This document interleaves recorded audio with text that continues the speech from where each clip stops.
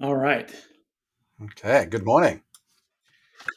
I am discombobulated because our kids had a 2-hour delay this morning going to school because of like really The nothing weather. that really materialized. But like my whole vibe is like off because I got up like 30 minutes later than I normally do. Like that's all it takes.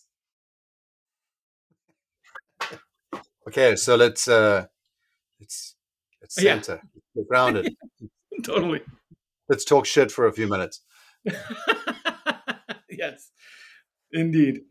Oh, This is actually the new book that I'm writing is called How to Get Grounded. mm, And what you do is you ignore all of the good advice about getting a good night's sleep and mm. exercising and everything. And what you do is you just get together with your mates and talk shit for a while. Oh, okay. I like that. That's a short Yeah. book. So it's breakthrough. It's breakthrough idea. Groundbreaking. Oh, well, this is certainly part of the value of the podcast for me is being able to kind of connect with you on a pretty routine basis. And like, I feel like there's a snowball of kookiness that just kind of gains a little snow week to week to week to week. And like the limits get pushed a little further. And Hmm. like, there's just a general kind of like exploring the fringe of what we can get away with that I think we're good at kind of nibbling at a little bit.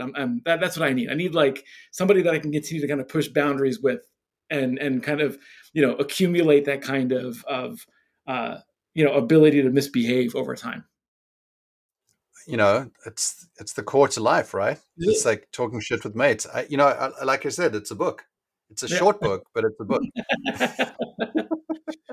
Yeah, and not to kind of ground that, but the reason why that works is because it feels like play. Right. Yes. 100%. Because That is. the thing about work is it doesn't doesn't like it doesn't make you happy all the time. Sometimes it's like the result of work makes you happy, or Yeah. the reward of work makes you happy. But hard work is hard work. It's like Yeah. it's you gotta chop the wood and carry the water, and that's not always the funnest thing to do. That's right. But play is fun, and I can't even remember who said it. I think it was like it was a Feynman or an Alan Watts or something like that. It said if you can turn everything into play, then everything just gets so much better, right? Yeah. Everything just gets so much easier, and that's kind of what we're trying to do here. It's kind of what I'm trying to do in all my work is what part of this is playful? Like what Mhm. part of this feels energizing because it's play, not because it's work? Yeah. And that's really a reframing, right? There's nothing more to it than just thinking, okay, well, if this was play, what would that look like? Like, Yeah. how would I approach this if I was playing?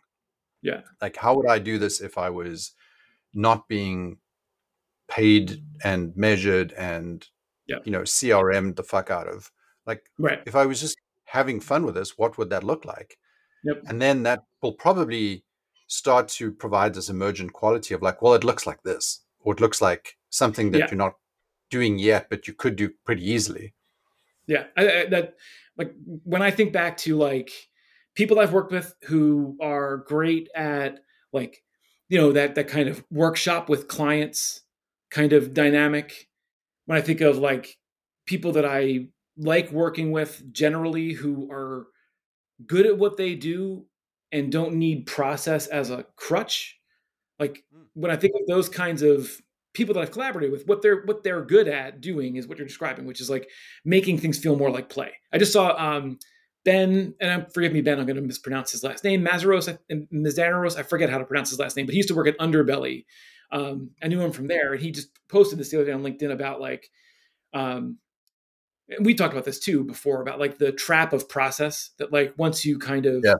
settle into a rigid process that becomes like handcuffs that prevent you from innovating and to your point like what play allows you to do is experiment, right? It allows you to kind of like try new things and kind of operate with lower stakes and not feel like everything you're doing is being codified into process. Mm.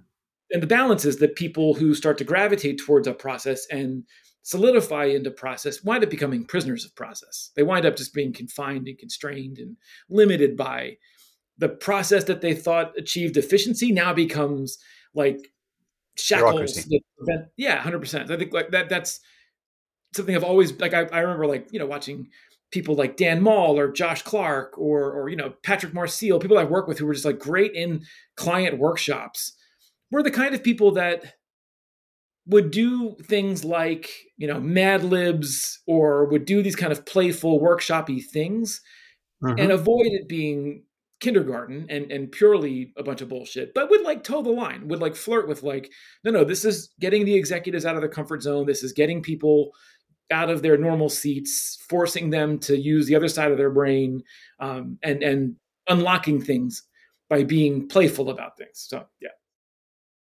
Yeah, and sense of humor, not taking yourself so seriously. Like, I think one of the things that's made work so untenable for most people is that you have to be serious so yeah, much yeah, of the yeah, day. It's not yeah, like a natural state for yeah, human beings to be like boring and straight all the day. Like, you need to be a little weird and fucked up at regular points in your day and your week and your month. The opportunity to do that has been filtered out by this stupid term which comes up so often. It was like being professional. yeah, What the fuck does that actually mean? What does being professional mean? yeah, Does it mean what I think it does, which means you have to do the things that I expect from you? In other words, perfectly. this is kind of like a parental relationship from the 1950s. Like, Yeah, do as I say, yeah, don't don't speak up, don't interrupt, right, don't share your opinions, right. be quiet, don't Yes, fuck around. there's an That's really amount of what being joylessness. professional is. It's just another way for us to say we don't want to hear from you. Just Yeah, show up in the uniform that we prescribed, do right. the things that we've told you to do, and stay in your lane. Yeah, That's all it means. It doesn't mean like, oh, I want you to be really creative. I want you to have fun at work. I want you to bring new ideas and improvements to that. None of those things are in the word professionalism. yeah. You're triggering me talking about this, making me think of an an instance This is early my in job. my. My job is to trigger just you. you just like all of a sudden I was transported back in time to 2011, and I was like in my early web career, and I remember traveling to South Dakota to pitch an energy company in person, traveling to have this in person meeting. I'm 15 minutes into my role. Like I'm brand new. I still have new car Wait, smell. wait. Are Like you showing up as Joe Rinaldi, or are you showing up as what people think you should show up as? the second, 100%. That was the MO of the meeting was we are going to pitch an energy company in the middle of the country for a big project. Like, and Oh my I'm God! Did new you to wear the did you company. wear pleated pants and a tie, I don't think I wore pleated pants at that sports point, coat? but we were like, oh, so well, my favorite move became what I called the aggregate suit. So what became the playbook for me when I would pitch was we don't have to wear suits, but combined, we should all wear a suit. So you wear a tie, you wear a jacket, I'll wear nice pants. Like so, like in combination, there's a suit. If you want to wear Wait, a wait. So vest, so, somebody's in sweatpants, but they got brogues on or something. that would have been the best version of it. If like truly and like we all wore like the same like one color jacket that matched those pants that matched that vest No that way. matched. No. But it I, would be great if we. That would be this the is best like an version. SNL skit, dude. I love Totally. this. So that became like my default for like if we're gonna pitch somebody Fortune 500, we don't have to dress like they dress. We have to be appropriate. So like let's just do the aggregate suit. So Chris Cash Dollar, who was the best name in the business, still he was like a designer. He would wear like a vest. Like he could get away with wearing like a shirt and a vest. Like it was like you can do Wait, that. like a finance vest, like a Yeah, like Patagonia finance pro. No, Yeah. no, like a suit, like a nice like Oh, a oh, oh yeah, what we used to call a waistcoat back in the days when yes, dinosaurs still roamed the yes earth. sir, Yeah. yes sir. So Okay. like, what would be the equivalent of a waistcoat? Exactly right. So and he'd wear like that and like some cool pants and a nice watch. And he was like, that dude's a fucking baller. I would, I'd be the guy. I'll wear the tie and I'll roll my sleeves up and I'll have like a dress shirt on and a tie, and then you wear a jacket. That was so the aggregate suit became our solution for like how to look like grown-ups in a Oh grown-up my God. environment. But Wait, prior to that, before I feel like I got to make notes about this. This is like, this is gold, dude. the aggregate Yeah, suit, yeah. aggregate. So before we arrived at the aggregate suit, there was a lot of like LARPing and cosplaying as professionals. Like, oh, we're gonna and that's what this was. This was going to South Dakota to meet this energy company. We have to like biz cash it up a little bit because we're gonna meet with a very professional organization. We have to like match their energy. Well intended, misguided, but that's what we did. And I am brand new to the company. I am like, minutes into my job. I'm not even doing my job yet. I'm still like learning, and other people are selling, and I'm kind of like sponging all this stuff up. Never worked in Keynote before. We're working on slides, we're putting the deck together, and something happened with version control where there was a miss. There was like a miss save or something. And 7 slides in, there was a slide that literally said on it like bullet 1, bullet 2, bullet 3 instead of the bulleted points that were supposed to be on the deck. So there it had been done. Like, to be fair to the situation, like it wasn't like we put a deck together and didn't proof it. I think we put the deck together, proofed it, and then like reverted to a previous version inadvertently and then lost the save or something. So, it was This would have been the perfect slide though, to see if anybody's paying attention. in the room. Yeah. See if the client's like Just clocking or turn not. around and be like, 100%. and they're like, Yeah. yeah, yeah, yeah. A lot And of like head nodding while I check their email or something. Yeah. and I'd like to wrap up this point by saying this slide has nothing on it and it's been on the screen for the past 5 minutes and no one's noticed. Yeah. That would have been like, but that would have been the move. And that's my point. My point is, in that instance, when that, basically like our fly is down. Like, there's this moment where like this slide is there with no bullets and it says bullet 1. I mean, the only thing that could have been worse if it said like dumb thing 1, dumb thing. You know what I mean? Like, if it had been irreverent, that would have been like maybe a little bit better. But like it just said like bullet 1, bullet 2, bullet 3. And the flop sweat that we all like were triggered into by this like catastrophe that we happened to like, we are a bunch of jamokes and jabronis that we are throwing this slide up that has like 3 bullets on it with nothing in it. Like, we are fucked from here to eternity. And we should all rot in hell. And like, we got the job. Like, we totally got that project. We signed that thing. And frankly, had we like just been more chill about it and embraced like, no, this is the thing that happened. Like, there is a version of confidence that is palpable in that when you own that stuff and you don't worry about, are we going to win the merit badge for being the most professional?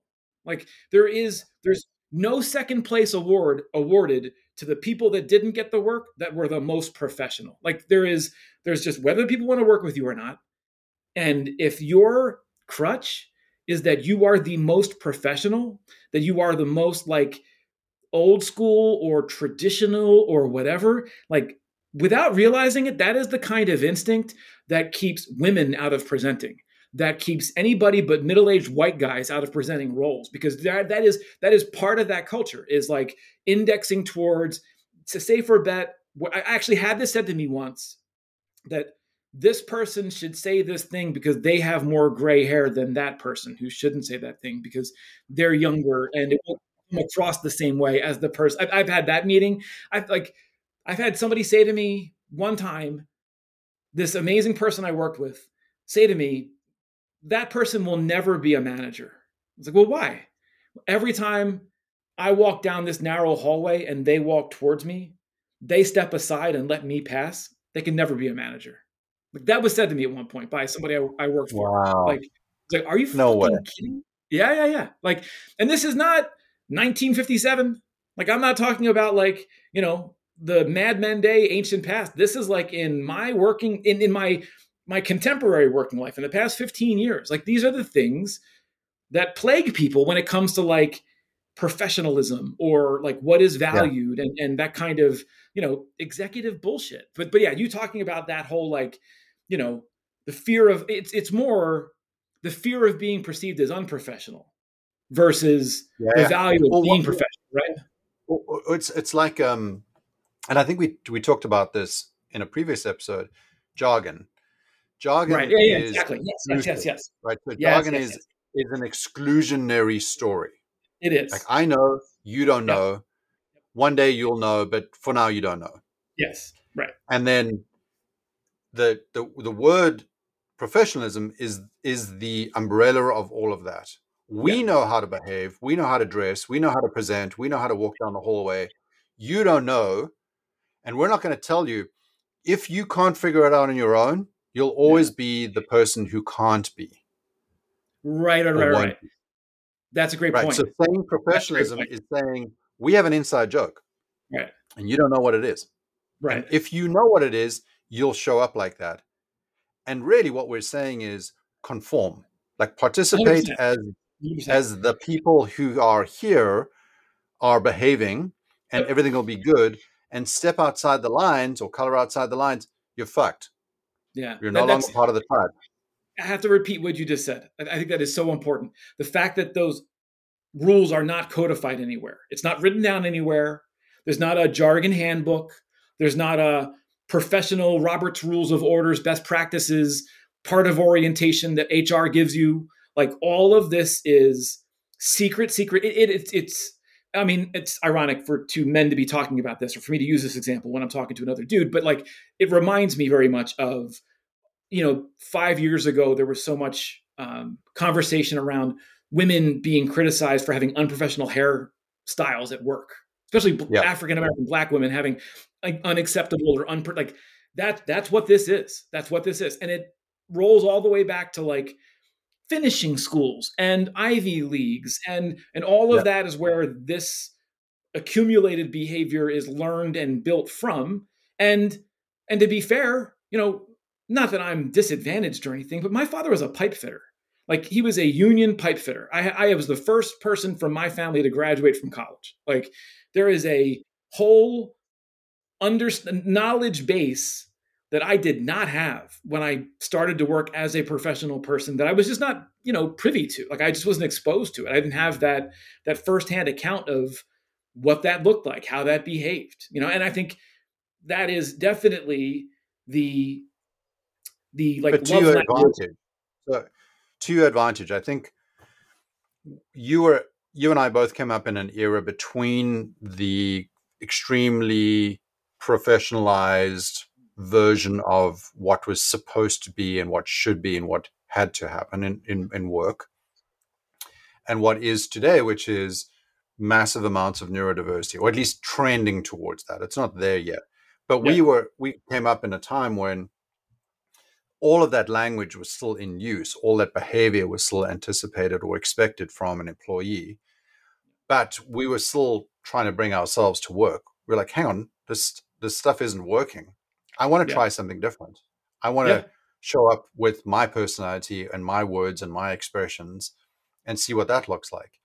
And so even in our lifetime, I saw myself going from showing up at work in a suit because yeah, that's what was expected of me, yeah, yeah, to yeah. then employing people who had tattoos, piercings, and facial hair that I wouldn't have even imagined in a rock band, Right, right, right. right? Because that was like, well, Yeah, maybe on the extremes yeah, that yeah, happens, but it yeah, doesn't happen in the workplace. And yeah, now, let's be honest, if you look around the room and everybody looks like you're fucked. Like I yeah, don't yeah, yeah. mean that in like an hyperbolic way. I mean, if you Right. look around and everybody looks exactly like you, Yeah, something is horribly wrong with the organization. You are not doing a good job in creating a safe psychological space for people to show up as themselves. Because yeah, as soon as somebody shows up that looks a little different, yeah, there is an implicit yeah. story that they don't belong. Oh, 100%. I went to, I'm such a goddamn nerd. 4 years ago, prior to COVID, maybe 2019, 2018, I went to the MIT Sloan Sports Analytics Conference up in Boston. Like it's I've been like there. It's actually a really good conference. it's amazing. It's amazing, Yeah, right? I sat next to the CIO of NASCAR. Oh, that's Finish your amazing. story. I got to tell you that story. That was So awesome. Warren and I went. Warren Molansky and I went. We like met up there and like went together, and like he went to all the baseball things, and you know Malcolm Gladwell's there doing a talk with this person, and No, it's I a was there great the guy. year after Highly recommend it. Obama was Yeah. there the year before I was there. Like it was, and it's amazing. But the when I was there, it started to reach like a level of conference maturity, I guess, or conference kind of consistency where there were now like phalanxes of like startup bros who were infiltrating the conference, and they wore a uniform. Like they were incredibly easy to spot from a great distance because they all wore the same like tan shoes with white soles. They all had on their fleece kind of Patagonia joint with their, they all looked like, you know, they had been training for a 5K that morning, and you know had like some kind of, it was and they were all younger guys who were there to network and like start their career and like try to get into sports, you know, administration or whatever it was. But there was such a type. It was staggering. And I think I'm sheltered from it a little bit in my personal experience because I've worked in a more creative industry with more creative people with a little bit more freedom, blah, blah, blah, blah, blah. When we went, so when years and years ago, when I was at Happy Cog, we worked with Papa John's prior. And like, this is like when little Papa was still there, like before he got his ass canceled. Like, this is like in the heyday of that dude running around making bad decisions. And we go and we had the best clients. I want to put this out there first. Ted Hardy, who was our client there, was the fucking best. He's still a friend. He was awesome. But when we got there, he was taking us on a tour of the building, and I'd never seen firsthand an environment that traded on the value of logo wear as much as Papa Mm. John's did. I'd never seen anything like it in my life. Where, I mean, so to give it some context, the cafeteria commissary at the Papa John's headquarters at the time was a functioning Papa John's restaurant. That was it. You could only, if you bought food, if you wanted to eat at the company, at the headquarters, you got to order from a pizza joint's menu every day. That was all you Wow. could choose. But that was all they had Was there inside. was there a defibrillator Oh and my a God. gurney? Like, Like, no shit, right? Like, and to be fair, on the contrast, when we work with Ben and Jerry's, at Ben and Jerry's in the lobby, you can grab a pint whenever you want. Grab a pint of ice cream, come and go whenever you want. And they do cardiac screenings all the time, routinely. They have free wow. cardiac screenings. They have all this like healthcare infrastructure built around like maintaining good health, but still you can have free access to indulge yourself in some ice cream if you want. So there was like a balance there. At Papa John's, it was bananas. It was like, it was amazing. So as we're walking around, everybody had on some different kind of Papa John's, all the men in particular, collared shirts, vests, like there wasn't as much available inventory wise, I guess, for the women who worked there, but every dude had on logo, logo, logo, logo. It was everywhere to the point where you overheard somebody say to someone like, "Oh, is that new? Like, I haven't seen that in the store yet." Like, there was definitely like a Like they're wearing currency. it like their favorite sports team or something.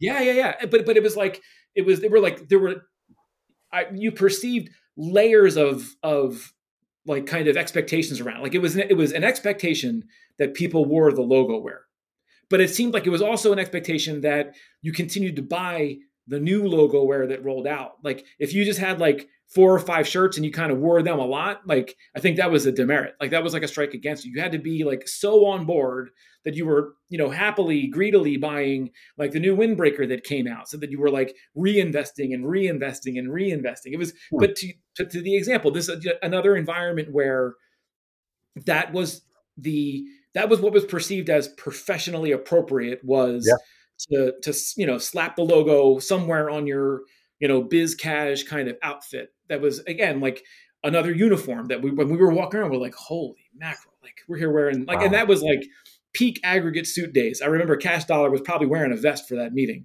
and we're like, what the where are we? Like this is like we are strangers I in a wonder if they're strange still land. like that. I wonder if I they don't know. still I have mean, that.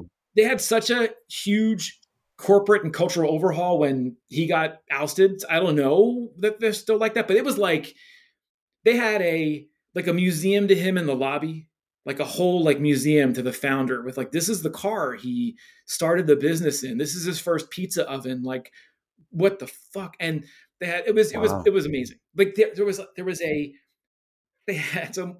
All right, so another favorite dumb thing of mine is when some kind of restaurant that is indoors creates a fake outdoor vibe with like a street lamp, or like Rainbow Cafe, umbrellas. dude.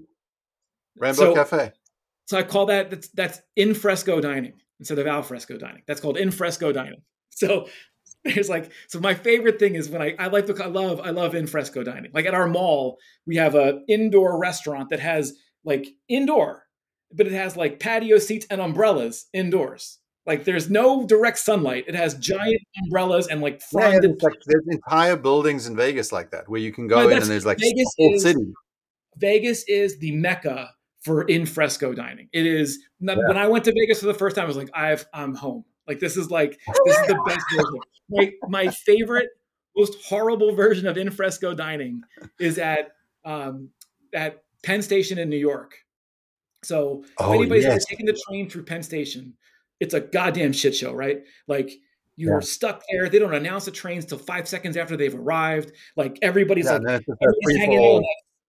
Oh my god, everybody's hanging on that subfloor, watching the one Yeah. hidden screen so that you're one layer below, so you can get to the train. Like it is a fucking shit show. And there's a TGI Fridays right there that is next to the world's grossest bathroom. Like it's maybe the world's grossest bathroom. This train The bathroom. worst. At They're basically, if you go in there, you know you're going to get sick. You 100%, 100%. just accept that if you need to pee in that Yep. bathroom, you're coming There's away with fucking Ebola. Like, with MRSA, Ebola, all of it. Like yes, 100%. So in that Fridays, my favorite in fresco dining is in that Fridays. There is a window that is part of the fascia of the restaurant that then they open up into the train station as if it's like opening it up in, and it's next to the world's grossest bathroom. So it's like there's like this like window that the cafe windows they oh open my up to like god, let in whatever, like some breeze or something, and it's like truly it's in the wind. Like there's some like Dyson hand like drying oh yeah, like and wind there's like tunnels. there's a homeless guy leaning in the window. It's great. It's just it's It's like if you had like ultraviolet glasses on, all you would see is like poo particles like flying in through the window the entire time. Like it's unbelievable. So yeah, so my favorite thing is in fresco dining, and at Papa John's at the headquarters they had some legit in fresco dining. They had like fronded trees and all this stuff, and then they had painted like a fresco of clouds and like made the whole like kind of ceiling look like like a Venetian kind of like cloud and skyscape, and yeah, and it was pointed out to us if you look closely in that cloud, there's a portrait of the founder's dead no father way, in the cloud, no like way. looking down on it was yeah. So that's like so again, culture is a holy shit kind of thing. It's crazy. And what is considered and again, when people started on their first day at Papa John's, there was, I'm sure, no HR handbook that said, if you really want to look like you belong at Papa John's, you should wear logo wear every day. If you want to really, Yeah, you should really care about Kentucky or Louisville basketball because we have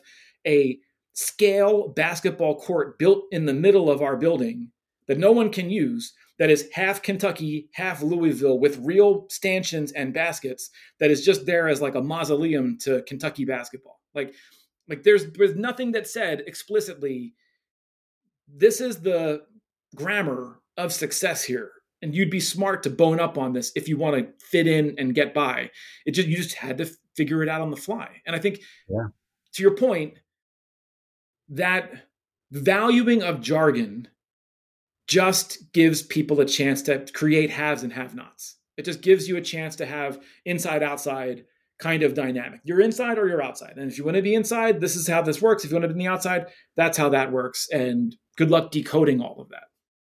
yeah, yeah. Well, you're not going to stick around very long if you don't, right? If you don't wear the gear. Yeah. So here's the here's the science side of that. when I was at InVision, one of the things that we were responsible for was this thing called the Design Maturity Assessment, the What DMA. about, yeah. And it was a big piece of work, right? So um, before I even got there, there was a lot of work put into this thing, um, massive amount of work, really just surveying as many people as we could in the design, engineering, product sphere as to what Mm. it is that they did every day. Okay. How did they get their work done? Okay. And what we were trying to understand is in organizations that show a level of immaturity versus companies that have high maturity, is there any distinction? Like, what are they doing differently? What is the emergent behavior that we can expect to see in an organization that fits into some description here? Now, not everybody's a huge fan of maturity models, and I understand why, because they are reductionist, and that's not going to be a solution for everything. But the survey very often is just like any kind of planning, right? So when you plan, it's the planning, not the plan, that's really important. It's like the thinking. Right. It's like when you're doing a business canvas, it's the thought you put into the business canvas that's really important. It's not the end product that's the thing you care about. Exactly. It's not important that you're an ENTJ in a Myers Briggs thing. It's important that you Gave it some understand what thought. to do with that information. Yeah, that you actually thought about that shit for the first time. You're like, oh, I didn't even think about that. 100%. Well, that's exactly what the DMA did. Was it asked you questions where you were like, oh, gee, I don't know, that is something that we just do. I don't know why we do that. I don't know why we wear that. I don't know why we show up like that. I don't know why. Like, very often these questions just like, gee, I haven't really thought about that Right. All before. right. So the value was there, but Yep. of course there was some quantitative data that came out of that as well. And what was really surprising is that companies that were mature, and like we're talking about genuinely mature, not like we surveyed one leader and the leader said, "Oh, we're great," because that's Right. that's not true. No. And Yes. we'll talk about that a separate time, like how that's how the survey actually was conducted. But if you ask enough people and you get both the senior and junior perspectives and Right. everybody in between, you'll get a general idea of what Kind of it looks like triangulate. here. And very Yeah. often they were thinking the same things that we're thinking, which is, yeah, we do stuff and it seems to work, but we're not quite sure why. Let's see if we can answer these questions and find out what that looks like. And so Mm. there were 88 questions. It was a big Mm. survey. It was a Mm. big piece of thinking you had to do. You had to spend, you know, maybe half an hour, 45 minutes, like thinking about all this stuff and And then answering this. was it like long form answers or is it multiple choice answers? Like when you're A saying combination this, of things. okay, Yeah, a okay, combination of things. So okay, okay, you mostly you were looking for the data that you can compare against others. So right, like, hey, do you do this? Do you do this? Do you not do this? So there was that multiple choice element to it, but then there were also opportunities for you to share qualitative okay, thinking in that as well. Like, gee, I don't know. We kind of do this, but we also do some of this. okay. So there was that element as well. But generally, there's this massive set of quantitative data. Mm. 2,700 companies, Mm. 70 something countries. This is like a big chunk of data. So Leah Bewley and Aaron Walter had been the protagonists of this thing and created the essentially that big fat survey Okay, plus the original kind of set of data and okay, all the thinking that went into that. And then some additional work had to go into making that usable on a regular basis, and that okay. was really the kind of fun part. But Mm. the insight here, which relates to our conversation, is that very often companies didn't know why they were doing the things they were doing. Sure. And then it turned out that the things that they were doing that were high maturity, in other words, led to better performance, deeper, more meaningful relationships, understanding, really, kind of a relationship understanding. Like, I know what this person does, I know what I do, I know how to work with each other. Almost all that stuff was not stuff you can put in a handbook in an Mm. obvious way. It would be like you have to spend time with people to make them understand you. You have to have Mm. conversations with people. So you would literally, if that was a handbook, you'd have to say, you need to have more conversations. Right, And you'd be like, what kind of conversations? right, You're right. like, conversations about what's meaningful for you, what's meaningful for the other person. You have to empathetically be part of that conversation. In other words, truly listen to what they care about Mm-hmm. and why they have the perspectives that they have and why they care about those things more deeply than the other things. Mm-hmm. And those relationship communications that people would be having, they are not in the standard operating procedure of most companies. Most companies say Right. you're either working in your Right. individual capacity to do a Yeah. thing, kind of Right. heads down work, as we call it, or you're in a meeting. Right. And then sometimes there's space for like, oh, we were sitting at lunch together, or we were kind of water cooler type conversations, right? This is really clear on the agency side where there's like billable work and there's non-billable work. And this is all the non-billable stuff. So it's like kind of like got stink on it. Like there's the billable stuff that's valuable, and then everything else is like extracurricular. It's not as crystal clear in a corporate environment, an internal environment, because it's it's all on the clock. But that's what you're talking about. There's Right. value to the productive work, the meeting attendee, blah blah blah blah blah. The Well, it's water, measurable. So yeah, the massive hangover that we're experiencing is the John Dewar, Michael Porter has to be measured to matter kind of mm, thing, right? All those perspectives have been, well, if you can't measure, it doesn't matter. right. This is like the general tagline. Like if professionalism as a brand had a tagline, it would Yeah, be that.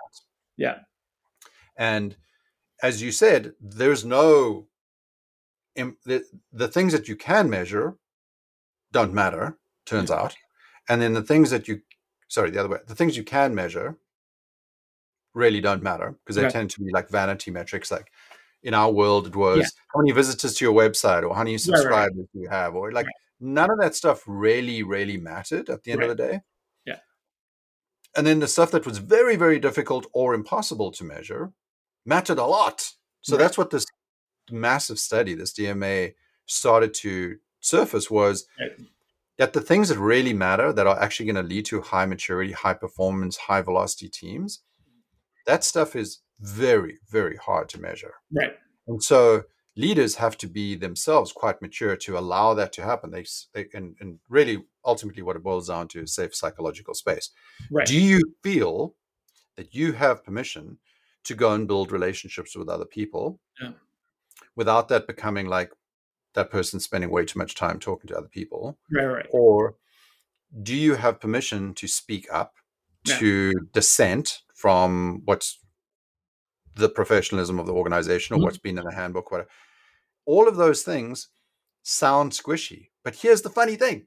They're not. They're the things that matter. Like when you right, look at the high performing teams and you go, oh my God, these guys are shipping product like it's a fucking, like it's just amazing how yeah, quickly yeah, they're doing yeah, this. yeah, You go back and you're like, oh, they're doing a lot of the soft, squishy stuff. They're compassionate. right, They're empathetic. They right, spend time getting to know each other. They right, care about each other. There's yeah, high levels of diversity in their team. They have right. relationships with people up, down, and sideways. In other words, they're Cross-functionally, not yep, just like their team. yep, yep, yep, They're like talking to other people. They're like, hey, I'm going to skip a couple of rungs here and go and talk to that person because that person really helps right, us get what we need yep, or yep, understand what we need. yep, And I'm also going to go and talk to other people who are not part of our organization, customers. We're mm, going to talk to customers. All of this stuff is like really, really hard to measure, yeah, yeah, but it's the stuff that gets stuff done. And so if yeah, you can convince a company to go, hey, if you create safe psychological spaces for empathy, for compassion, for relationship mm, building, for dissension, for all of these things, mm. that's not you being nice. That's not you being like a cool DEI person. This is you being a hardcore Right, business person who right. wants profits and results. That's right. You're not being a cool mom that lets the kids drink after school. Like, no, no, no. This is like, but I think it's so what you're describing is so important, and it's like there's so many layers to that, right? If you're in charge with developing that within an organization, you have to value it, which is not nothing. Like you have to be convinced that that is valuable. You have to get on board with all of that human stuff being the valuable stuff. Okay, cool. Even once you accomplish that, then you have to be able to implement that, to your point, and create safe psychological spaces where this can happen. Then you have to be able to adequately perceive if people are doing it or not. Like you have to be able to like So, to so let's stop you there because that's the critical thing. okay, Most early stage companies start on the right foot. They start because implicitly we're human beings. We know this stuff. right, We know that if you have good relationships with people, right, things are better. You know that if you're able to communicate honestly and freely with integrity, that things will be better. So when companies are small, when they're in that early stage or when they're in Yeah. that startup phase, there are fewer people, there's fewer dynamics. So it's Yes. easy to be normal human. Less Like hierarchy. we're like, yeah, Yeah. let's just Right. talk. Yep. Hey, Yep. hey, Joe, come over Right. here. Like, Exactly. Exactly. Exactly. so, Yeah. so whatever they used to call that, like, the size of a pizza, right? You should never have more people Right. than what Yeah. can sit around and eat a pizza. Yep. That kind of logic, right? Yeah. It's a Yeah. little bit weird, but the problem is what you've just mentioned is how do you then perceive that that's working? Right. And what happens is, especially with leadership, leaders tend to start behaving in ways that disconnects them from that. In other words, they say this is important, but they don't show up like that, right? They start to behave differently. Andy Grove was a really good example of this. He used to say, you know, we really care about middle management. They literally wrote the book on middle management. There's a book Mm. called like How to Manage the Middle or something. I don't know. Yeah. Can't even remember what it was called, but Intel and Andy wrote this thing. The problem was Andy and his executives never behaved like that. Yeah. They behaved in an autocratic way. Yeah. What would happen is things would go not according to plan, which is inevitable, by the way, Right. and they would panic and they'd go, "We need to be more autocratic. We Mm. need to like come down hard on people. We need to force people to sit at their desks Yeah. and chain them to the work." Yep. And that's when everything breaks because you had trust. You were Yep. giving trust, you were giving the opportunity, the safe psychological space for people to be innovative and cool. And that's what led to your initial growth. Right. And then you hit a road bump and Right. then you panicked and you start to behave like a fucking idiot. Yeah. Yeah. And now now you're the Viking captain just screaming at people, Yeah. Right. if you don't pull your weight, we're going to chop your hands off kind of Yeah. thing. Yeah. And then suddenly everybody's like, well, that's not what I signed up for. Yeah. And then they're like, I don't feel like I'm trusted anymore. There is no Mhm. more psychological space here for me to be Yep. myself to do the Yep. cool thing that I want to do. So either I'm going to leave. If you're a high performing person, you just leave. You're like, Yep. fuck this shit. Right. Or if you're low performing, you're like, well, I'm going to kind of just participate in this madness Yeah. to get my salary Yeah. and maybe I'm something gonna better will come along. I'm gonna decode the Japanese tea ceremony of this and what are the important parts of that ritual, and I'm gonna play that game. And my job now is, am I in every meeting I need to be in? That's my new And then job. what happens is you become that thing. Oh, So totally. you I mean, become, look, and then people are like, I don't it's understand how yeah, GE got off the rails, or I it's don't understand how reinforcing, Intel got right? off the rails. Yeah, you're being told by your own advancement that that is valued.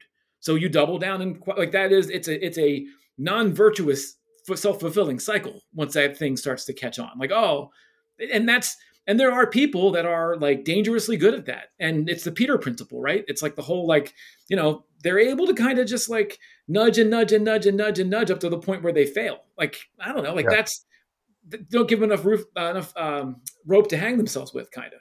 But Yeah, and then that's those people eventually get laid off, right? Eventually there'll be some kind of riff. yeah, They'll get laid off and they'll scratch their heads. They'll go, I don't understand. I did everything you wanted me to do. I behaved like everybody else. yeah, I participated in the madness. Why did yeah, I get let go?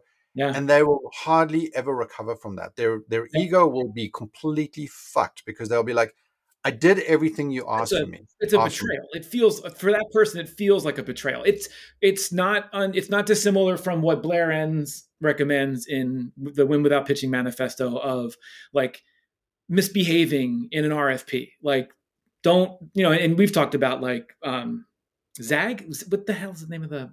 There's a marketing book. I think it's called Zag, but it's just about like being kind of noisy within the process and not following the playbook and being distinct and distinguishing yourself. And I think that there's in sales in agency world there is a perception that like, and I see it with my development shops more than I see with my design shops. God bless my dev shops, but there is definitely a pervasive feeling with those folks sometimes where it's like, well, I was the rightest. I should have won the work. I was the most right.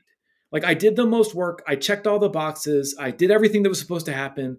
I fulfilled every requirement. I get the work, right? It's like, actually, it's going to be this other person wearing a funny scarf that gets the work because they're the ones that really like turned these people on. And This was exactly what happened to us because we refused to do RFPs. That was like okay, part of our shtick. yeah, And then we got a call from this guy, and he was like, "Hey, listen, I've just been told I'm essentially in charge of what was then Romney Care, which became Obamacare in Okay. Massachusetts, became the Health Connector."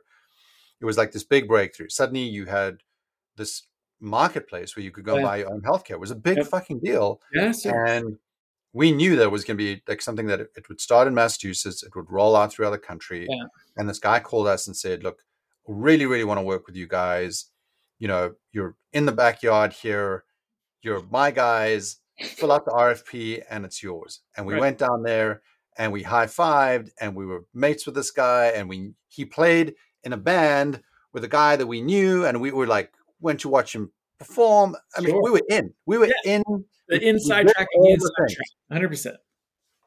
And then the decision came down and they gave the work to a company based in Texas. Yeah. This was a Massachusetts based Uh-huh. organization, a Uh-huh. nonprofit funded by the Massachusetts government, or this Yeah. the Commonwealth, and they sent the money to Texas. And I Mhm. called the guy and I said, "What the fuck? Right. Like, we literally crawled Right. across a stony desert for you, dude. We did exactly what you wanted." Right. And he was like, "Yeah, the committee just decided." And I was like, this is why we don't do RFPs. It's because the RFP process Yeah. has nothing to do with being right. You No, can no, be no. right. Oh God, no. Yeah. The No, no, RFP process no. has everything to do with bureaucracy. And if you are Yes. willing to play that game, then Yeah. be prepared Right. to also die by that sword. 100%. And the crime of it is that eliminate. I couldn't agree more. I am fundamentally RFP averse, but that eliminates you can't work with the Smithsonian because everything through the federal government has to be through an RFP. You can't work with NASA. You can't work with the national parks. Like there's so many cool things that would be a joy to work on that are stuck for a variety of reasons. Fortune 100 companies, a lot Well, of yeah, I hierarchy. mean, I one of my mean, big clients was the DoD when I had my first company before okay. Fertile Soil.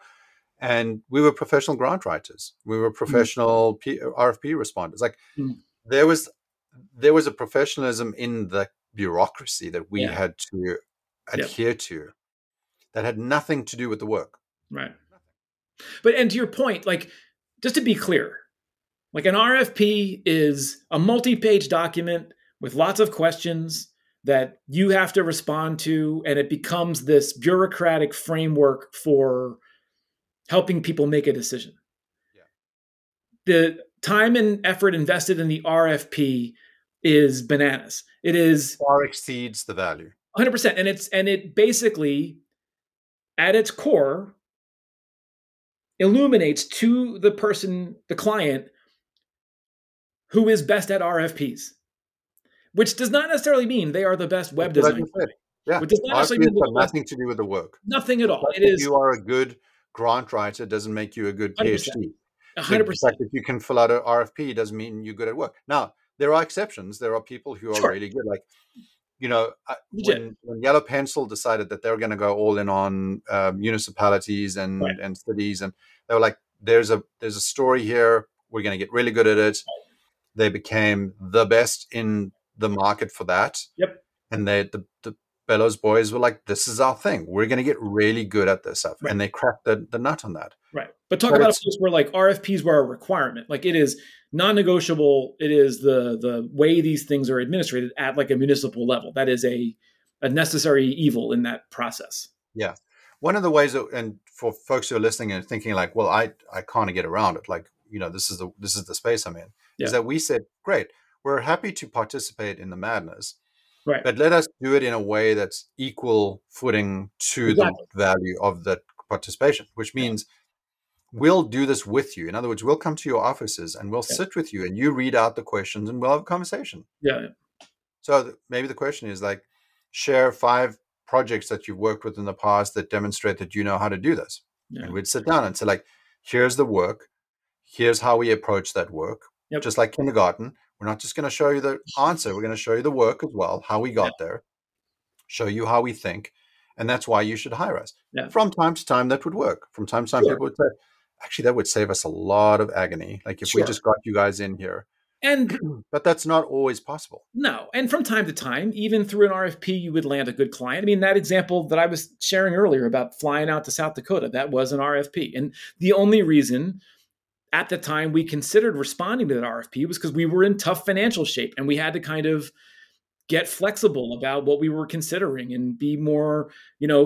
willing to play by those rules. I mean, at that there was a point where when I came in at Happy Cog where, the inbound funnel had kind of slowed a little bit and things were getting hairy and we were responding to, state government RFPs where we had to send the RFP response on a disk, and we had to send multiple disks with multiple Oh my envelopes to God. like sealed, all this stuff. Like we, Yeah, you're really bracketing us now. yeah, when we were like our backs were up against the wall. But the point I wanted to make about like the way that an RFP behaves is, and bring it back to the design maturity index. Am I saying that right? No assessment. Assessment, design. Like there is something to be said for quantifying something and going through that exercise, and the realization being the value. The RFP, what is different about the RFP is it's intended that the filling out the document is the valuable part.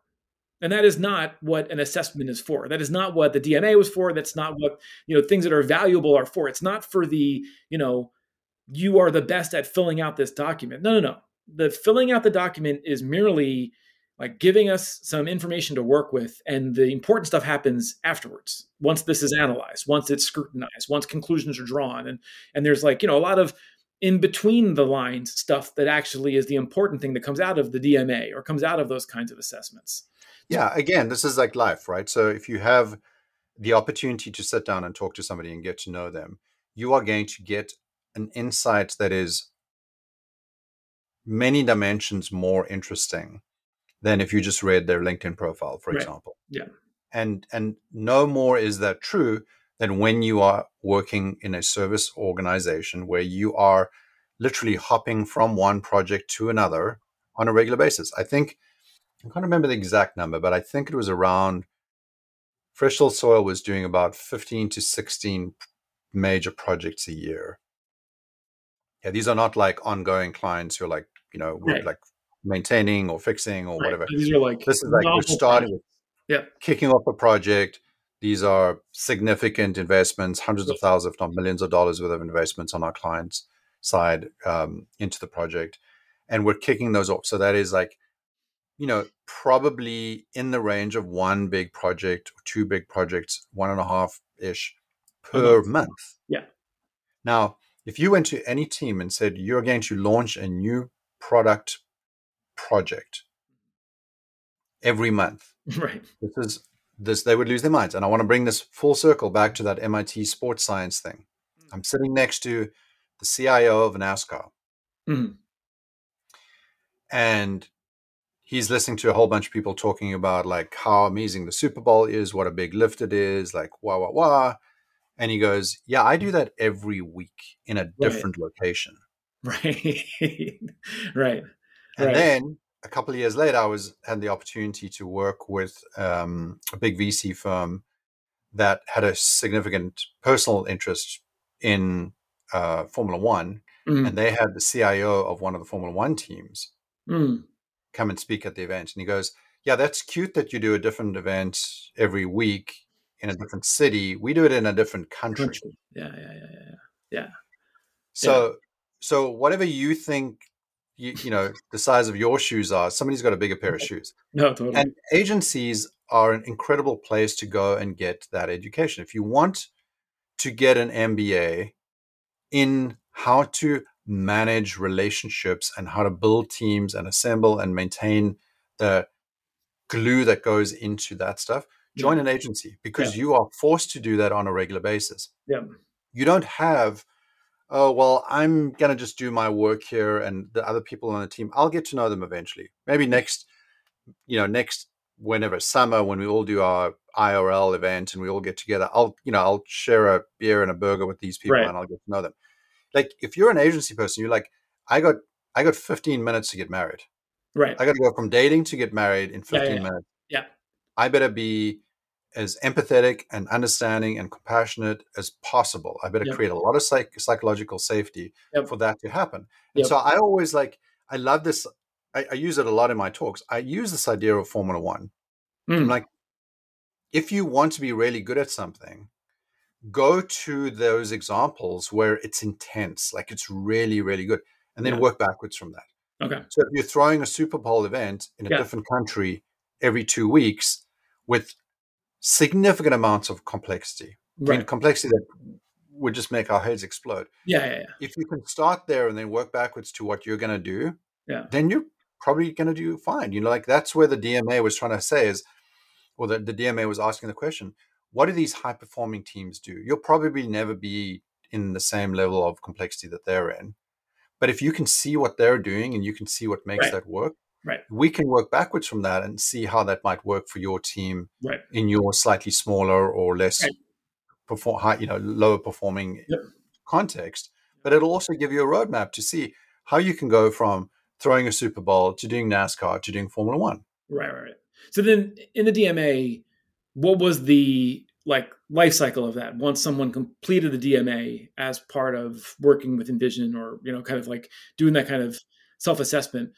What was what was the outcome of that, or what was the output? Was it like a forecast? Was it a report? Was it Yeah. recommendations? Was it So consulting? so the first phase was Mm, if you participated as a survey participant, just mm, you filled out stuff, then you yeah, would get the aggregated data. So you sure. would get, here's all the data across all these different things. Yep. Here are I think there were 9 dimensions. You can have a look and see where you might fall in that. Okay. And then the next phase of that was we're going to do a readout for your team as to where they're fitting in on all these different dimensions. Okay. Right. So, Yep. hey, Joe, like here's a good example. Motorola was a client. Mm, I think they had 18 product teams across the world. This mm, was so Motorola Solutions, I think they were called by then. So they had sold the mobile division to Microsoft, I think, and they were just doing all the other Motorola stuff. So this is mostly things like, the kind of the radio stuff that cops and first responders okay. drive around with. All of Okay. that paraphernalia. That's Okay. all that stuff is Motorola. Okay. But they've got lots of different products and different offerings. They've got a cloud offering and blah blah. And so they've got 18 different teams doing 18 different things in 18 different locations. Mm-hmm. And so we survey all of them. Then we came back and said, okay, so this is how each of the teams is performing against the aggregate. So we've Right. got those 2,700 Right. responses. We can show you what that benchmarked data looks like, Mm-hmm. and we can show you where you are against that benchmark data. Mm-hmm. Then we can also say, how are you performing against the teams within your cohort? So you've got 18 teams within your Mm-hmm. organization. Your organization is unique, right? Yep. It has its own kind of space and time that it lives in. So Right. what does that look like? Right. And then we would go to all of the individual leaders of those performing teams and Mm-hmm. say, what is it that you need to do differently to make your team raise the bar for whatever area? So this is important because one of the things that this survey looks at is what kind of systems do you have in place. So in the case of design companies or product companies, very often that's like a design system. Okay. It's an engineering driven idea of like keeping all the components and all the pieces of the puzzle together. Mm-hmm. But some teams, that's all they do. They are the design system team. Right. So if they perform like 98% on the design system thing, that parameter, but on the other areas they're less than Yeah. great, then you might say, well, that's obvious. Yeah, that's the way you're doing what you're supposed to do. Right. So if this is the Formula One team, hey, the guys that change the tires, they're doing Right. really well on tire changing. They're doing less so on the driving. Right. Right. And Right. that's okay. Yeah. That's Exactly. okay because that's Yeah. not what they do. Yeah. Yep. So that's what the conversation you'd have with the leaders. And Mm-hmm. we'd call this the Holy Trinity. So you have that big story of here's how you're doing against your industry, your geography, the companies of similar size, etc. Big story. Mm-hmm. Slightly smaller story. In other words, team level or group level. This is what you're doing against your cohort, the others in your organization. Here's where you can kind of lift, your particular performance. Yep. And then individual leadership. what is it that the leaders can do in order to bring their teams up? So that holy trinity, normally like a day's work once Mm. it's all played out. Yep. But I mean, I cannot think of another more valuable set of relationship building conversations you can have, because suddenly, as you said, it's not whether you're an IJLI Mm. on Mm. the disk. It's, did I have the conversation? Did Right. I even realize that I was doing these things and not these things? Did I even Right. realize that these things were measurable, or that Right. not necessarily even measurable, but like that mattered at Right. all? Right. Right. Right. That's a good point. That they even matter. That's even like to have it illuminated to you that this stuff they're not even thinking about is the important stuff. Yeah. Yeah, it's Yeah. very cool. Yeah. I mean, we got to continue down this thread. I think that like obviously there's a lot just in the value that the DMA provided, but also like I think that there's lots that people can pull from the premise behind the DMA.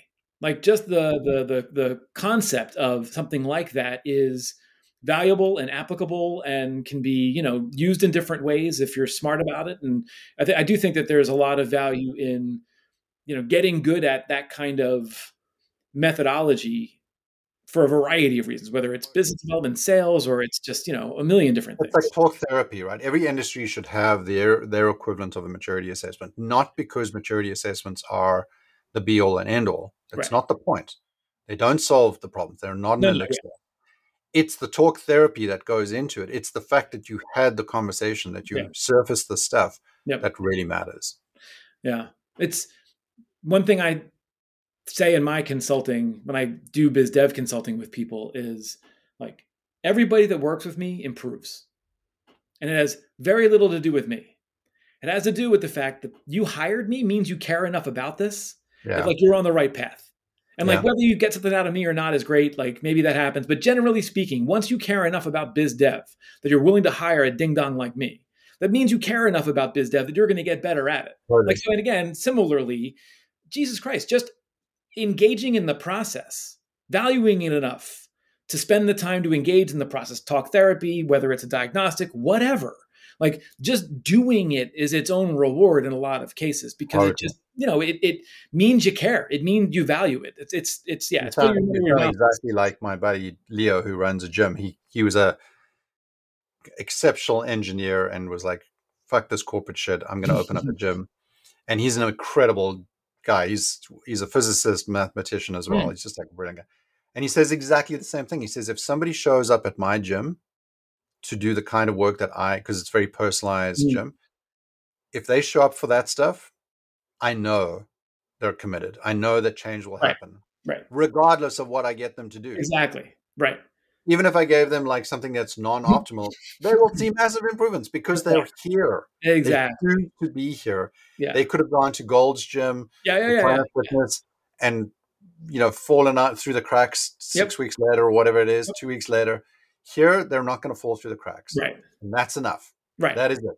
Yeah, it's just meeting them there now. Like they're there. I just have to meet them there because like they've taken that big ass step. 100%. I think it's hugely. And I think again to your point, the DMA in particular, the value is it's one thing when you go to the gym and you go to physically improve and you don't perceive yet that like it's actually like more about habits and outlook and healthy cognitive behavior, and then you come to realize that as you commit to like fitness or whatever. That's what the DMA is. The DMA is like come here for the assessment, leave with this realization that it is all of this invisible human squishy biological stuff that actually is the stuff that matters. You may not have come for that, but you're going to leave with that. Totally. Yeah. I love that. That should be your business card. All right, we should wrap it up because this is Let's wrap it up. Yeah. it's a good thread, and we'll continue down. I want to talk next time. I want to continue down this path and talk a little bit more about you had kind of brought this up last time. We continue down this path today. I want to talk more about just the overall framework and process that InVision had that like people cycled through this Yeah, thing very exactly. It's a strategically. flywheel. Yeah, Yeah, yeah, we yeah. got to talk about it. It's amazing. Flywheel. Yep. All right, cool. All right, I'm gonna stop recording now.